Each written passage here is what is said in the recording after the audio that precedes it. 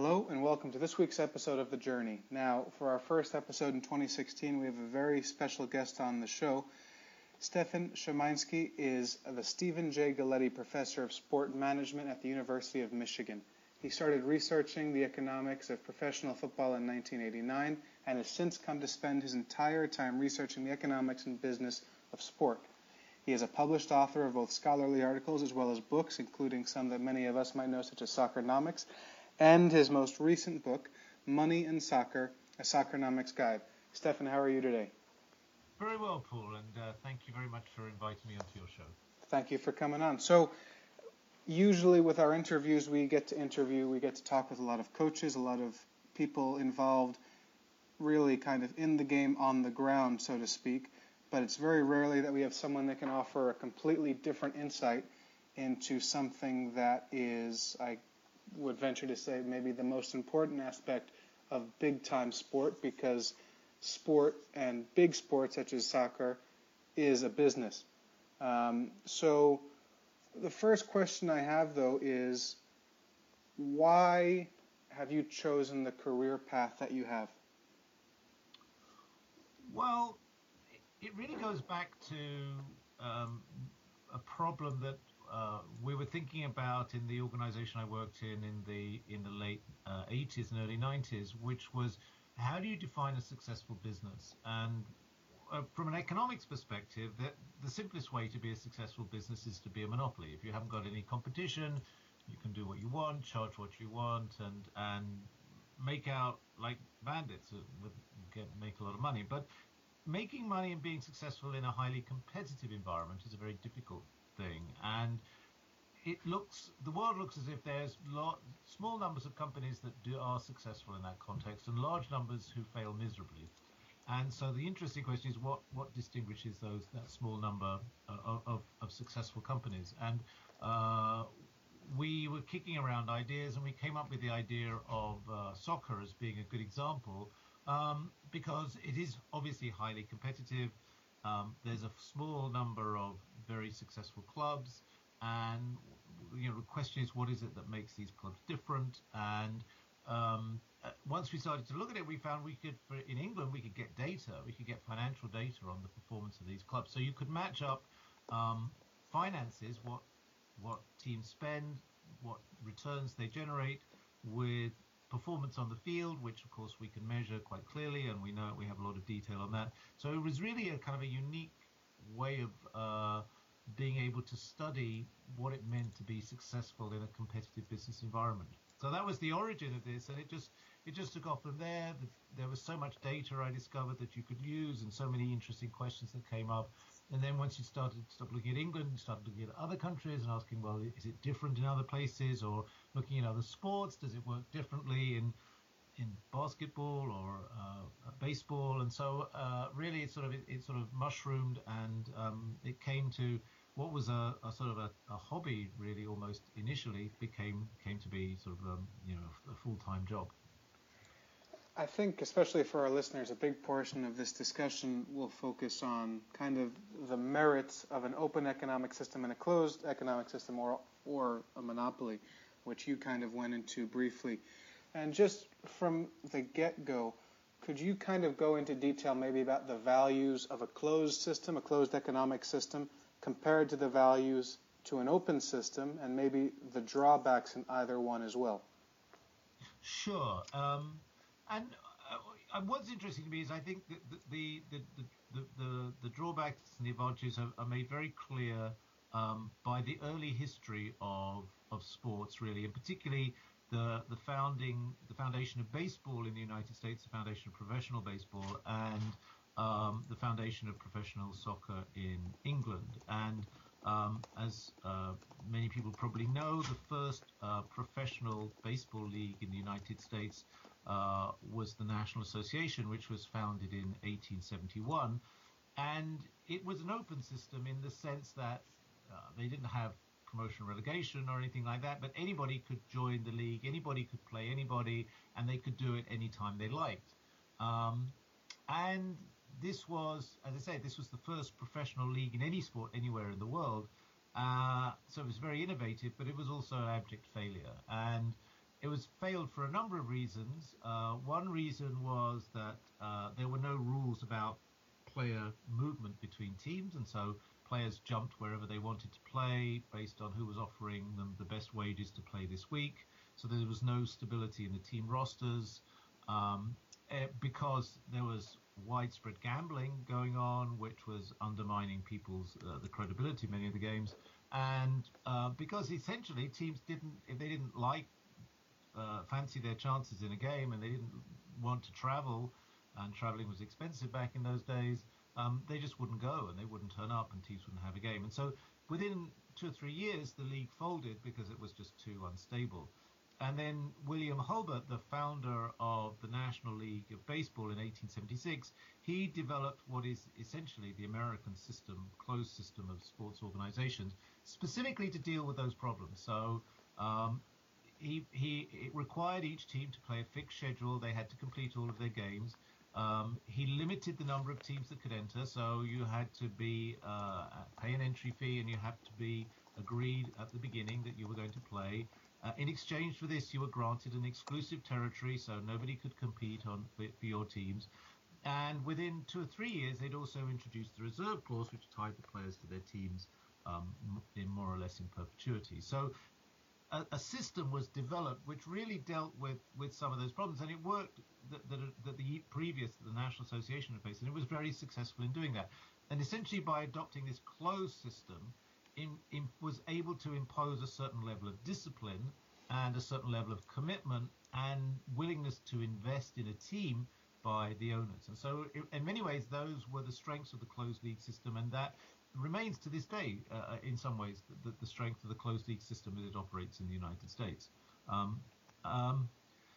The drawback really is this, that there are if you think of any of the major league sports in the United States, there are only around 30 teams, 32 in the NFL and 30 in the others. So for a country the size of the United States to have only 30 teams of any significance playing major league professional sport is really rather limited. Now, if you think if you think about Europe, and there are something like 700 teams competing in the top divisions across Europe in each of the nations. Now, that doesn't mean 700 top teams, but there are dozens and dozens of teams, and any town or city can be represented and is represented by a club. Moreover, you don't have to, the taxpayers in those cities don't have to pay to attract teams to come and play with them. Any team is entitled to a city because any city is entitled to a team because there's no exclusive territory, and indeed we see many competing teams within the same town and city. And what that does is that creates a competitive intensity that you sometimes see lacking in the United States. So living as I do now near to Detroit, of course, we have the sad story of the Detroit Lions, who, for one reason or another, over more than a decade, have failed to field a competitive team. Now, in the promotion and relegation systems of the rest of world soccer, that situation would have to be dealt with. Something would have to be done, and indeed the team would be relegated and they would be replaced by somebody else. And they would have to try just a whole lot harder in order to regain major league status. So, and how you think about that depends on how important you think it is to have that competition there. Whether you believe that pressure, that promotion relegation pressure, actually makes the teams try better or play harder, or makes the league more competitive, more exciting to watch. It's certainly clear that one of the obvious benefits of promotion relegation is that teams at the bottom are engaged in very exciting games towards the end of the season. So that's something that you don't have end of the situation where teams are playing meaningless games very often. But obviously, you can argue that if you want to make the counter argument, you can say, well, yes, but it's led to underinvestment, often underinvestment in stadiums, and there have been many stadium disasters in the history of soccer, which were a consequence of underinvestment, because teams spend all their money on trying to buy players in order to be in the top division or stay in the top division. Whereas in the United States, you've had investment in safe facilities, which have made for, in many ways, a better entertainment environment for the fans. So I think the interesting thing is that, and what's always fascinated me about this question and this contrast is that it's not a situation where you can say that one system. Well, you can say that one system is clearly better, but on what evidence would you have to say this? The organizational system in the United States has been incredibly successful, and you have some of the, biggest sports entertainment businesses in the world located in the United States.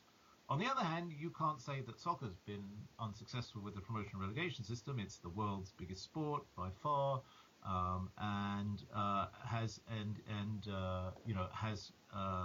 commands great loyalty and great allegiance everywhere you go. So in that sense, both systems seem to work. We could argue, which one we might prefer, or based on particular characteristics or particular aspects of the systems that appeal to you as an individual. But it's hard to say. I think it's not possible to say unequivocally that one is just better than the other. And there's obviously a lot of questions that I have kind of stemming from what you've just explained. One of them would be, obviously, I think it's fair to say that investment. Would you agree that investment into a monopoly is obviously a very lucrative idea? Sure. So, yeah. So, even though investment into a monopoly is a lucrative idea, from an economic point of view, what garners more investment, a monopoly or a more free market, open market system? Well, I think the standard argument of an economist is that you will get more investment in a competitive environment. So the returns on any particular investment will typically be higher under a monopoly, but in some sense, the monopolist therefore can limit the amount of investment. Is costly, and one reason why firms in competitive markets invest is that if they don't invest, they will lose customers to the competition. So clearly, in a monopoly situation, that threat is not there, and therefore that incentive to invest is not there. And so typically, economists would argue that you will get underinvestment under monopoly conditions rather than overinvestment. Would it be fair to make the argument that an open market fosters or allows for more innovation in the field of choice that we're talking about? I think there's no question that's right. It's clear that in a competitive system, again, you have to offer choice, and you have to offer competition on price, and the absence of competition means that you no longer have those.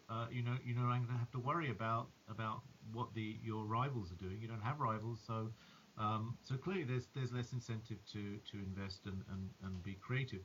One of the questions that arises here, though, is what you mean by competition. So if the NFL were here right now, they'd say, and you said to them, and I would say, well, you're monopolistic. You lack competition. You lack incentives to innovate. They would say, oh yes, we do have competition. We have competition from college football, so that's not the same kind of sport as ours, not exactly the same as ours, but it's a rival sport. They'd say, well, we also face competition. We face competition from the NBA. We face competition from baseball. We face competition from other sports. And then they'd say, not just that, we face competition in other ways. We face competition from alternative shows that people might go to watch, live events, and we face competition from other forms of entertainment on television. People can watch films, and they can watch anything. So in some sense, one of the issues here is to what extent there's a sense in which everybody faces some kind of competition, in the sense that customers almost always have some alternative to the activity, even if it's not that similar. The question is how close the competition needs to be in order to make that competitive constraint really bite. And one might argue that the NFL has been extremely successful because even though it doesn't face any rival leagues in football, in professional football directly, its desire and its ambition to be dominant on television has made it compete to be the most attractive show on TV, and that's actually a very competitive environment.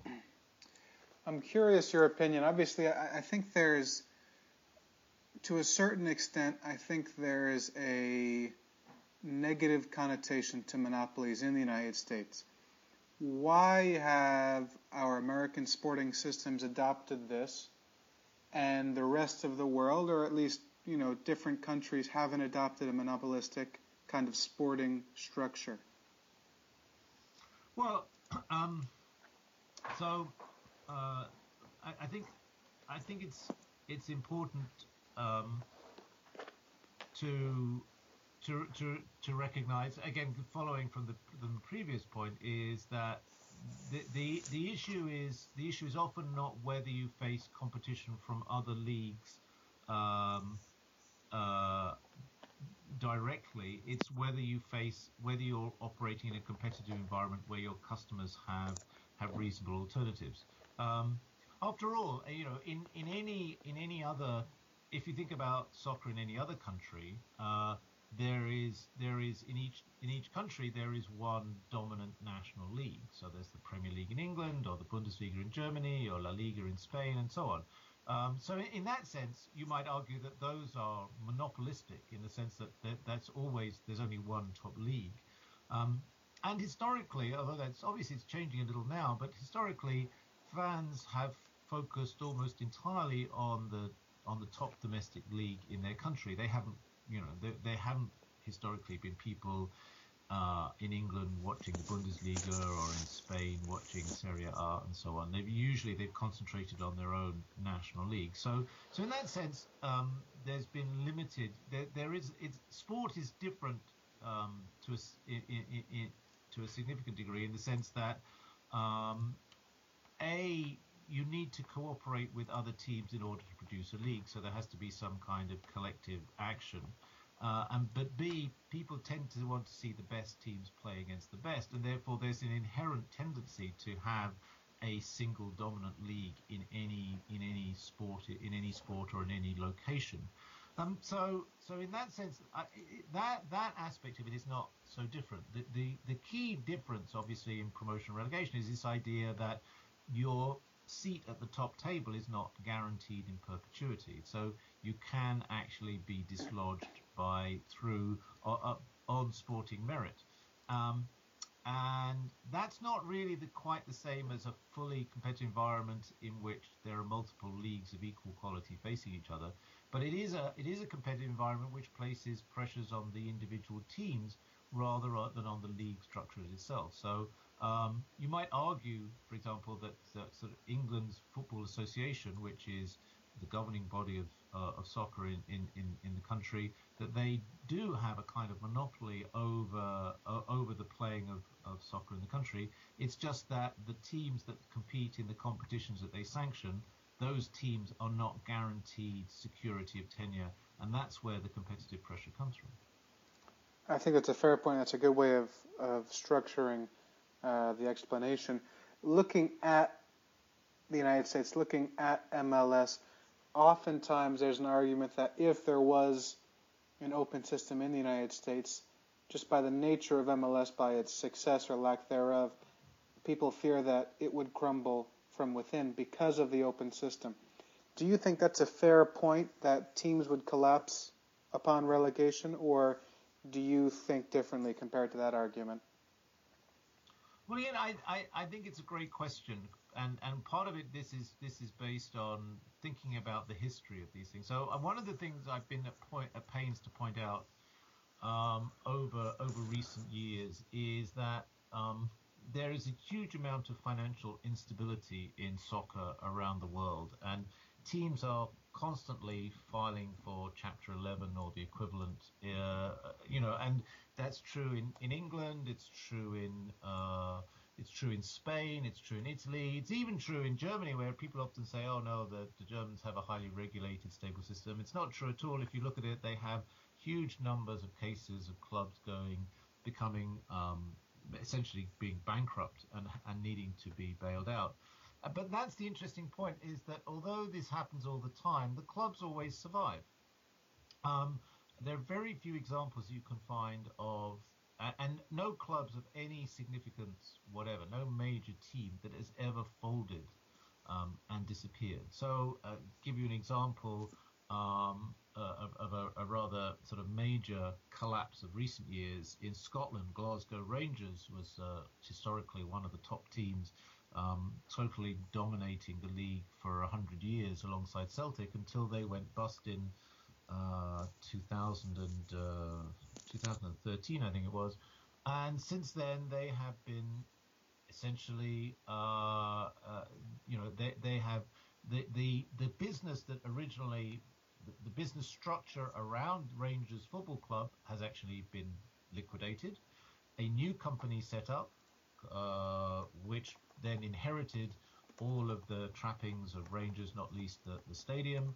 And I think that company has since folded, and a new company is in place and taking them over. So, and there's in fact, if you go to Scotland, there's this huge argument, and fans of other teams say, oh well, Rangers has disappeared, it doesn't exist anymore, and they base their argument on the fact that the legal entity that owned Rangers Football Club was liquidated.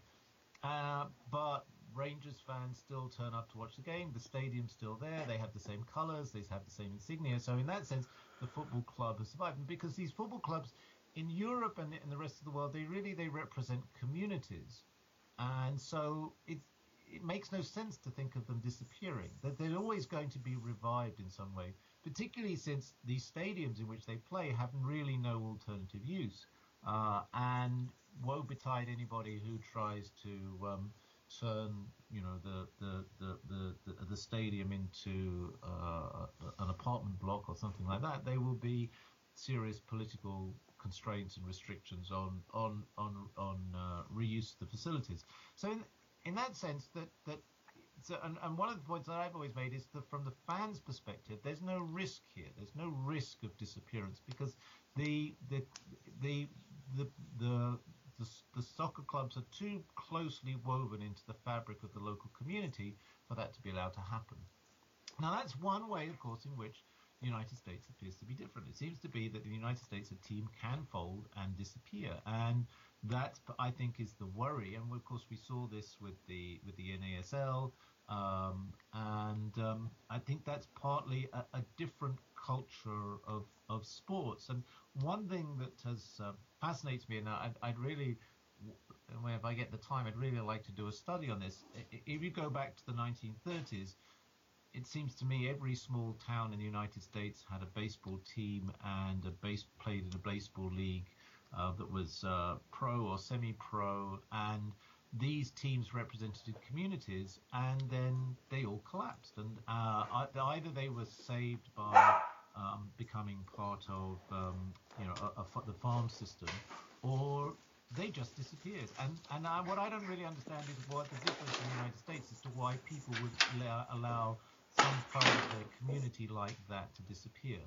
I mean, in the United States, there are always usually, as there are in Europe or the rest of the world, there are usually local businessmen who want to boost the local economy and want to be seen to be, a figure in the local hierarchy, and keeping your local sports team alive is one of the best ways you can do that. And in the rest of the world, that's exactly what they do. And it's usually the main reason why these teams are bailed out.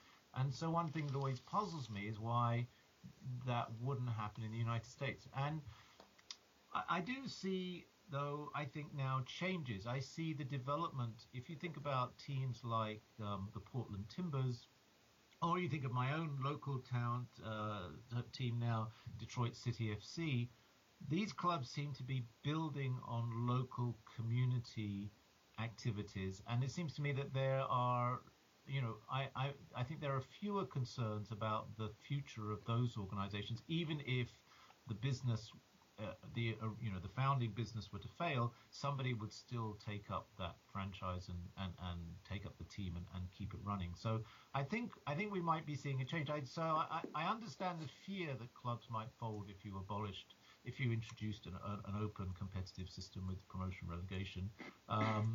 I think that I worry about that because I think it places a limit on the development prospects, particularly in Major League Soccer. And I wonder. But I understand that the concern, and I do also wonder if the environment might not be changing, and there might be less reason to be worried about that in the future than perhaps there was in the past. Could you elaborate a little more on what you just said there about the development prospects of MLS in the current system and how you worried about that?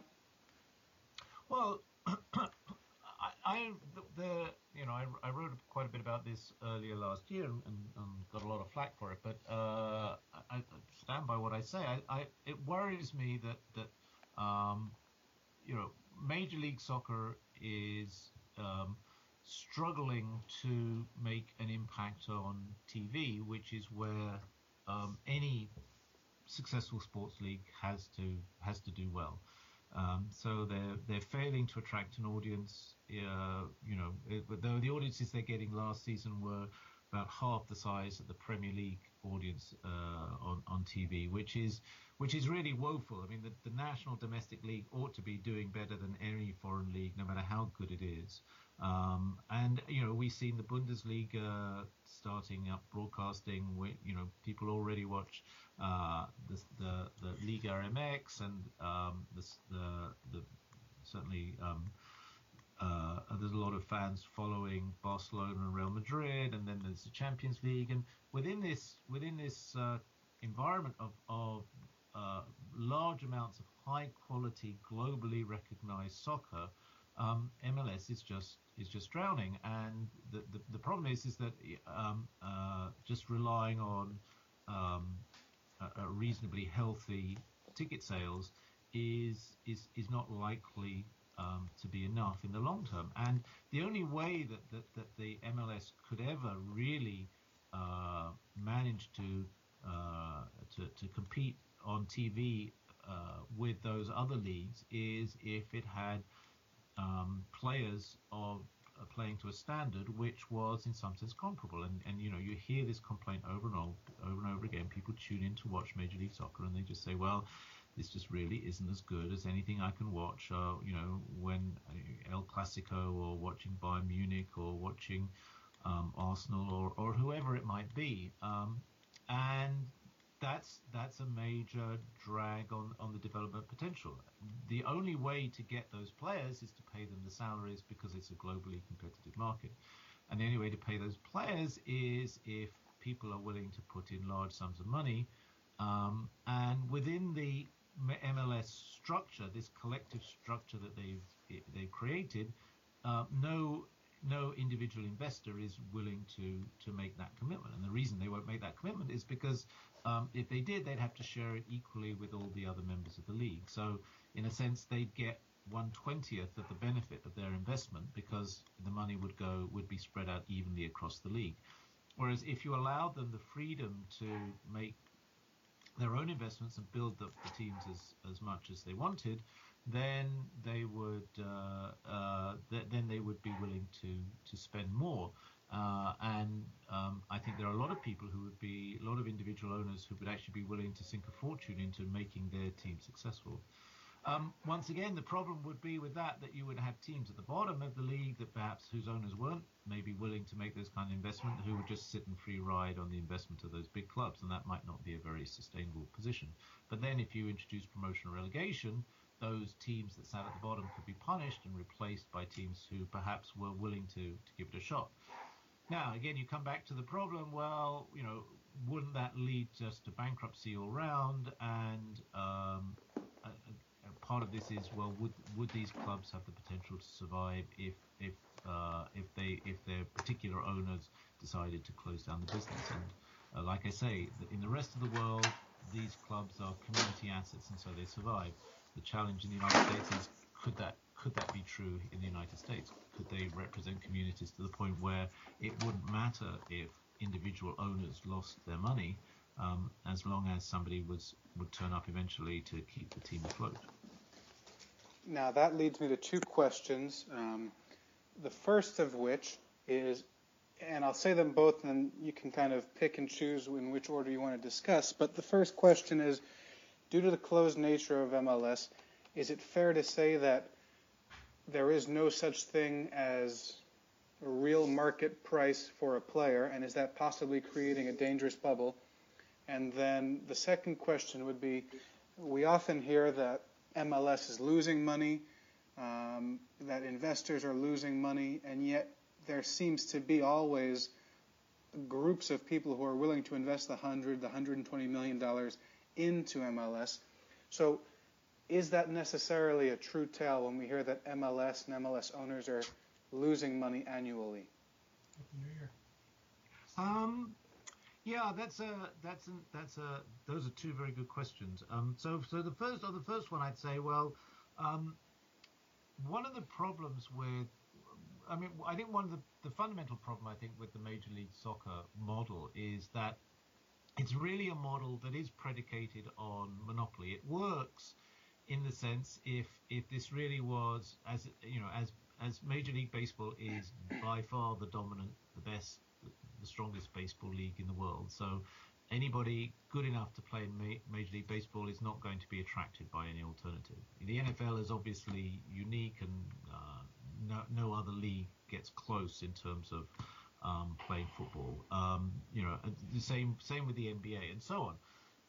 That's just not the case with Major League Soccer. Obviously, there are many leagues where players would rather go and play. So the monopolistic structure of the closed league model really relies on the idea that the players don't have an alternative, and therefore the owners collectively can make choices about where the players go, and that gives them, and that reduces competitive pressures and enables them to focus on the growth of the league as a whole rather than on any one particular franchise.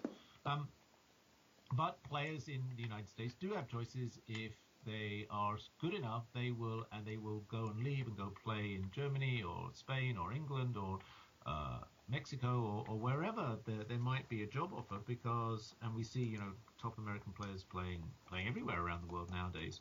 And so this monopolistic model just isn't working. So I think in terms of the wages they're playing, they're playing, the wage rates are so low that players leave immediately when there's a good alternative. Now, I think they've started to recognize this to some extent and saying, well, we actually have to pay a premium to bring back some of the top American players to the United States. But again, I think the underlying problem here, though, is that how does this ever turn into a top league, a major global power in sports, if the wage rates are always going to be set by whatever is slightly more than the foreign leagues will play, and really not competing for the very best talent. We see this we'll know that Major League Soccer arrives when we don't see a parade of retiring European players coming over to play in MLS. We see young players coming over and play and wanting to get their career going in the US. And I know people cite one or two examples, but basically we're a long way away from that, and the traffic flow is in the opposite direction. On the question of the second question, which you asked about losing money, I think that's a very interesting question, and I think there's, again, I've talked with a number of people, and there's of course we don't know what the books of MLS say, so we don't know what the real situation is. So, and nobody knows, or if they do know, they're not telling the rest of us. So inevitably there's an amount of speculation involved in this, and it has to be hopefully fairly educated speculation. So MLS have been quite clear in saying repeatedly that they're losing about $100 million a year. I did some fairly back of the envelope calculations about revenues and costs, and it seemed to me that that's not implausible, I could believe that is true, that it makes some sense. And then that comes to your question is, well, why are then people paying $100 million to buy expansion franchises? To which the answer, I think, is there may be an element of a speculative bubble involved here, is that these people who are buying these franchises are speculating that Major League Soccer will turn into something big in the next few years. And You hear quite a few people who believe that in 5 to 10 years time, Major League Soccer could be a powerful global league. My skepticism about that is based simply on the wages. That you can't have that a globally competitive league would have to be paying wages that were broadly similar to the other top leagues in the world. So I think Manchester City's salary bill uh, is larger than the entire salary bill of Major League Soccer, and that gives, I think, some sense of perspective here on size and what kind of level the MLS needs to approach if it's going to be a serious global competitor. Is it fair, though, to make the argument that obviously a little while before we had talked about the possibility of complete collapse if you open the system, and that's an argument that some people make. Is it fair for me to make the argument that I'm of the opinion that it's possible that the artificial driving down of wages and investment because of a closed system and for the players, that could lead to a bubble that leads to the league's collapse, similar to what happened to the old NASL? Well, I think it's reasonable. I mean, it's clearly reasonable to advance the argument. I mean, it's clear, and it's clearly an empirical question. So we cannot say, we can't argue on the basis of theory, this will happen or this will not happen. We'd have to try it and see. What we need to try and is kind of use our sort of to rationalize this and try and think through, so see if we can make a reasonable prediction about what we think would happen. So I think the question here is, what reason is there reason to believe that things would be different this time? If an NASL type strategy, the old NASL type strategy, was attempted, would it work this time when it failed last time? And I think there are arguments to say that it would. So here are a few arguments about that. So one problem, I mean, one of the core problems of the old NASL was losing the broadcast contract. So they'd been on TV, they had a few games showing, and that was a big part of supporting the interest in the league. And then they lost the contract entirely, and it was after that the league folded. Now, that problem is just not possible nowadays, in the sense that was it back in a time when there were a very limited number of channels, and so you couldn't get onto one of those channels, you just couldn't show your games. Now it's never a case. There's so much capacity that you can always show games. It's just a question of who wants to watch them, and obviously there are better networks and worse networks, but you're never in a case when there's no network, there's nobody who will show you. So in that sense, I think it's different. I think that problem's not going to be repeated. I think secondly, I think and I think this may have something to do with the change in the distribution of wealth, which has been so commented upon in the United States over the last 30, 40 years. I mean, one thing to notice about the success of soccer clubs in the rest of the world is this is, to a large extent, the big clubs have been funded, are sucking in money from wealthy individuals who want to be associated with the prestige of the name. There are nowadays, so currently we see a crop of, for example, Chinese businessmen wanting to buy into European soccer clubs because of the prestige that brings them. I think the same, in the past, you can think of we've had all the money coming from the Gulf region, and we've had the Russian oligarchs, and so we have lots of wealthy people wanting to invest in this, as well as obviously local individuals. So there are a lot of local wealthy individuals. Of course, I guess the classic example is Berlusconi in Italy, but investing in soccer clubs and putting their money into making teams successful. Now we know that we've had a huge increase in the number of these kind of high net wealth individuals over the last 40, 50 years in the United States. As part of the part of the issue about the American political scene is this issue that the middle classes don't seem to have done so well, but the top 1% have seen their share of wealth expand exponentially. Well, those individuals are looking to parade their wealth when they get to the point where it's no longer in buying things, conspicuous consumption no longer works. You have to throw your money at some kind of status symbol to prove how wealthy you really are. And in some ways, soccer clubs are those status symbols. They work really well for very wealthy individuals who have money to burn, because they attract enormous attention, and they bring you huge personal fame, and they bring you a lot of credibility in local communities, and in particular region. And I mean, you can see this. I mean, who'd heard of Roman Abramovich before he bought Chelsea? I mean, almost nobody. And now, who hasn't heard of Roman Abramovich? Sheikh Mansour. You think of the way these individuals, again, Berlusconi parlayed his interest into running Italy and becoming prime minister. If there was a free market in soccer clubs in the United States, I'm sure Donald Trump would buy one. I mean, it would be a great way for him to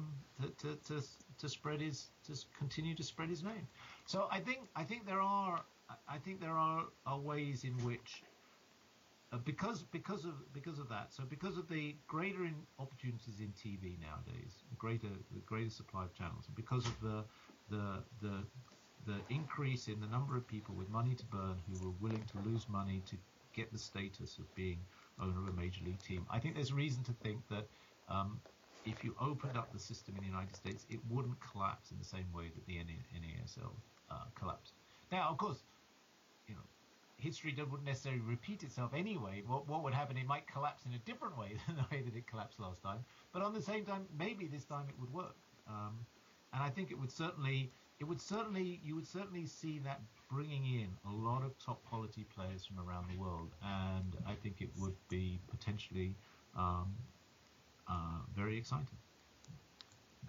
For the last question or two that I have, I want to change gear a bit. We've spent some time talking about the values of an open system or a closed system, but could you go into detail about how this affects the actual players? And so with regards to the Players Union and FIFPro, the challenges to competitive law, competition law, and also going towards MLS and looking at the MLS Players Union and the challenges that they face also. Yeah, so I mentioned at the beginning the reserve clause in baseball, which was introduced in 1879, which in a much reduced form, obviously, still exists today. And the transfer system in soccer, it was, I think, to a large degree modeled on the reserve clause. It certainly resembled the reserve clause very closely when it was first introduced in 1885. I think it was 1885. But the point about this is that a culture emerged from the very beginning of soccer in which players were essentially belonged to the club, and therefore the club had a say over the player's right to move to another team.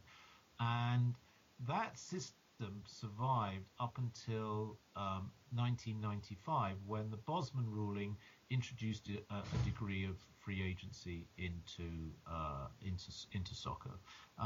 In particular, up until the Bosman ruling, if a player, even once a player's contract had expired, the club still had a veto over the player's right to play for another team, which, if you think about it, is kind of an extraordinary situation. I mean, it's sort of kind of an indenture system where the player had virtually no rights as to where they would play. So the Bosman ruling 20 years ago abolished that, and there was then a sort of a negotiation between FIFA on the one hand and the European Commission on the other hand. Since most of the big leagues are within the European Union, and most of the European Union is essentially a regulator when it comes to many of these issues, there was a negotiation about what kind of rules would replace the old transfer system. And they came up with this system basically which said that players should not be under contract for more than 3 or 4 years, and that compensation would obviously only be payable if a player moved within their contract. But it introduced a number of other restrictions. So it introduced the idea that there was a protected period within which a player was not entitled to move, which was longer if you were a young player. And it raised the introduction of the idea of solidarity payments and training compensation payments, whereby clubs that had previously, for which a player had previously played, would be entitled to a share of any transfer fee paid. It also introduced a system where if a club or a player were in breach of their contract, they could go through an appeal system. The problem, all of this sounds very reasonable until you actually look at the way in which it operates. So one of the problems with the compensation system is that basically it's limiting the rights of players to move freely. So if you or I have a job and we want to move to work for somebody else, we can just tear up the contract and say, well, we're going now, and we can't be sued for breach of contract in most situations. We can't. Now, there are some cases in the United States where a judge could actually issue an injunction to stop you from taking up employment with somebody else. But in fact, as it happens in Europe, those kind of injunctions are not legal, and really individuals have the right to move anywhere they want, anytime they want. And really what happens with the transfer system, it basically removed that right.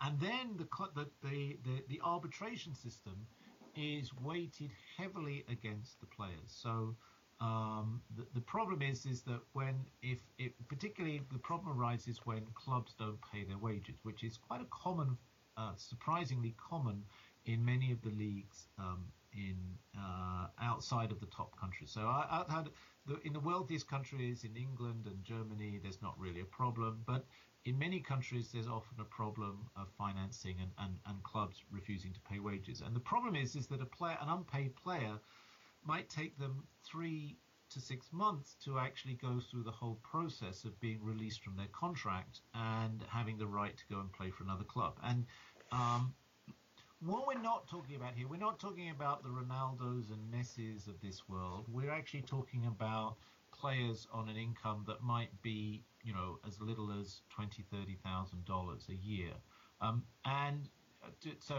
Just to give you an idea of this, the Players Union represents something like 65,000 players worldwide. So it's pretty large employment. So you compare that. I don't know how many the NFL Players Union represents, probably a couple of thousand at most. So you've got a much larger number. And whilst the players at the top end of that list are earning vast fortunes that we can't imagine, most of the players, something like half of those people would be actually earning below the average wage. And many of them, a majority of them would be earning less than, say, $100,000 a year. So they're not talking about hugely wealthy individuals.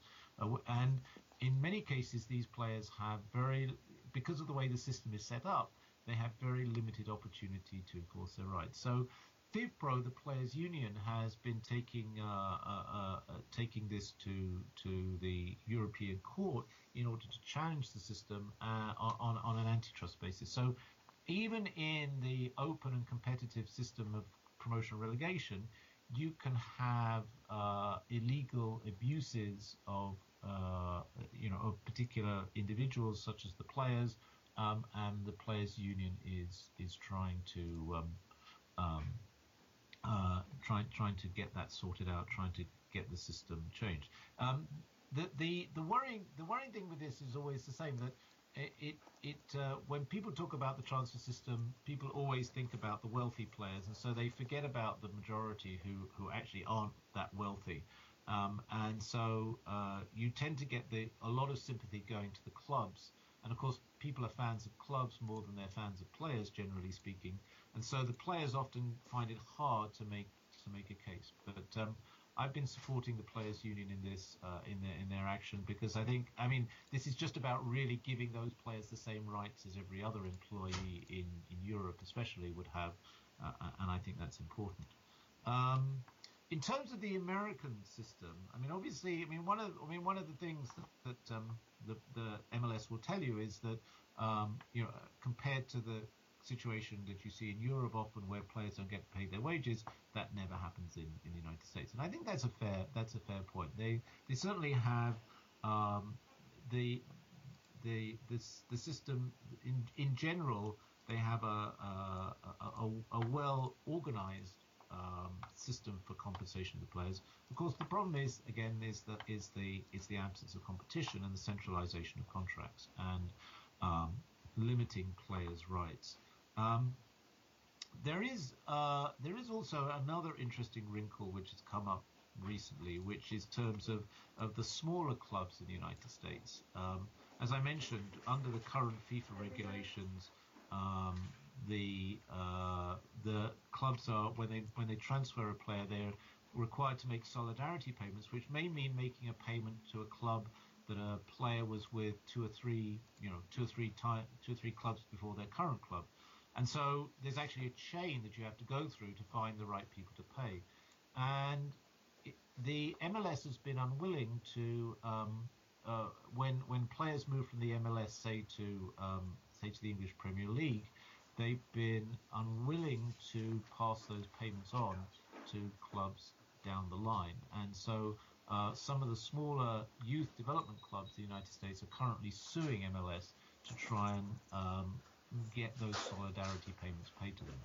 Now, if the European, if the FIFPro, if they were successful in their case, of course, there would be no transfer payments at all, and so that system would not exist. And part of currently the way that MLS justify not making these payments is precisely that this would be in violation of antitrust law in the United States. So there's some interesting interconnections emerging between the way that sports league structures are thought of in legal terms in the United States, as opposed to the way they're thought of in Europe. It's great because every time you answer a question, I have about 5 more to ask. But I think this has been an incredible opportunity for people to gain insight into a part of the sport, an important part of the sport that I don't know if people really give much attention to, or maybe people don't just spend too much time researching as you have. Now, coming towards the end of this interview, normally we ask our coaches a couple quick-fire questions, but we've never asked this to a professor, to an economist, and to a researcher. So I hope if you're willing, I'd love to be able to ask you these questions also. Sure, go ahead. So whatever comes to your mind, what is your favorite word as an economist? Competition. What is your least favorite word? Monopoly. What is the book that has had the best impact on your development? Oh, okay. So it's a textbook called Industrial Organization by Jean Tirole, who won the Nobel Prize last year. And I was very pleased to hear Simon Cooper interviewed him, and he said he likes economics a lot, which was a great moment for me, because his textbook had a great influence on my understanding of economic processes. What inspires you? Creative thinking. What has been your most difficult experience with your career so far? Actually, running a program, running an MBA program. I was associate dean in the UK in my last job, and running things is very different from actually just writing about them. What has been your best experience so far? Um, I don't know. I think I love doing research. I love writing and reading about stuff. So I don't know. I think I'm very lucky. I think if they didn't pay me for this, I'd do it as a hobby anyway. So just the whole research side of my career is the best thing. What's your ultimate goal with your career? Um, I don't know. I like in the end people to think differently about the economics of sports and think differently about what sports mean after reading my work. Last two questions. What advice would you give to a student of the game? Um, Keep studying. Yeah, you've always got something more to learn. There's always something that you haven't seen before, and don't close your mind to anything. Keep your mind open. Finally, what would you like your students to say about you? Um, he made me think differently about things. Fantastic. Well, before we close, I mean, I've really enjoyed this discussion, and I'm sure a lot of people are going to learn a lot, just like I have. You have some excellent books out. You're on Twitter. You have a website. Could you tell everyone who might be listening to this where they can find you, and any other thing you might like to include, where people can read more about your work, learn more about your thoughts, and just learn in general? Yeah, okay. So, I mean, you could go and look up my name on Amazon and look at any of my books there. So, and my Twitter handle is at SSZY. And I also write occasionally for the Soccernomics blog. So you can find that on the web as well. So, yeah, those are probably the best places to find me right now. Perfect. Well, Stefan, once again, thank you very much. This has been a wonderful discussion. Thank you, Paul. It's very kind of you to have me, and I've really enjoyed it.